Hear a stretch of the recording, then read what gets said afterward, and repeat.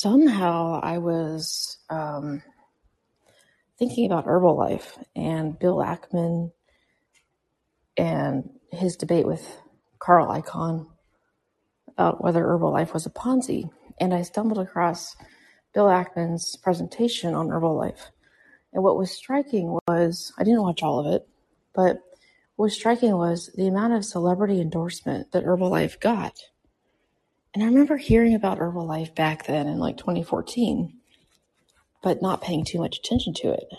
But they had David Beckham, soccer player, endorse it. They had Madeleine Albright endorse it. They paid all these big people to promote it.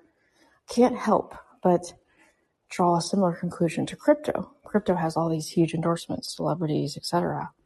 And what happens is they rely on reputations of big names to get more people to buy the products or to sign up for a MLM, a multi-level marketing company scheme.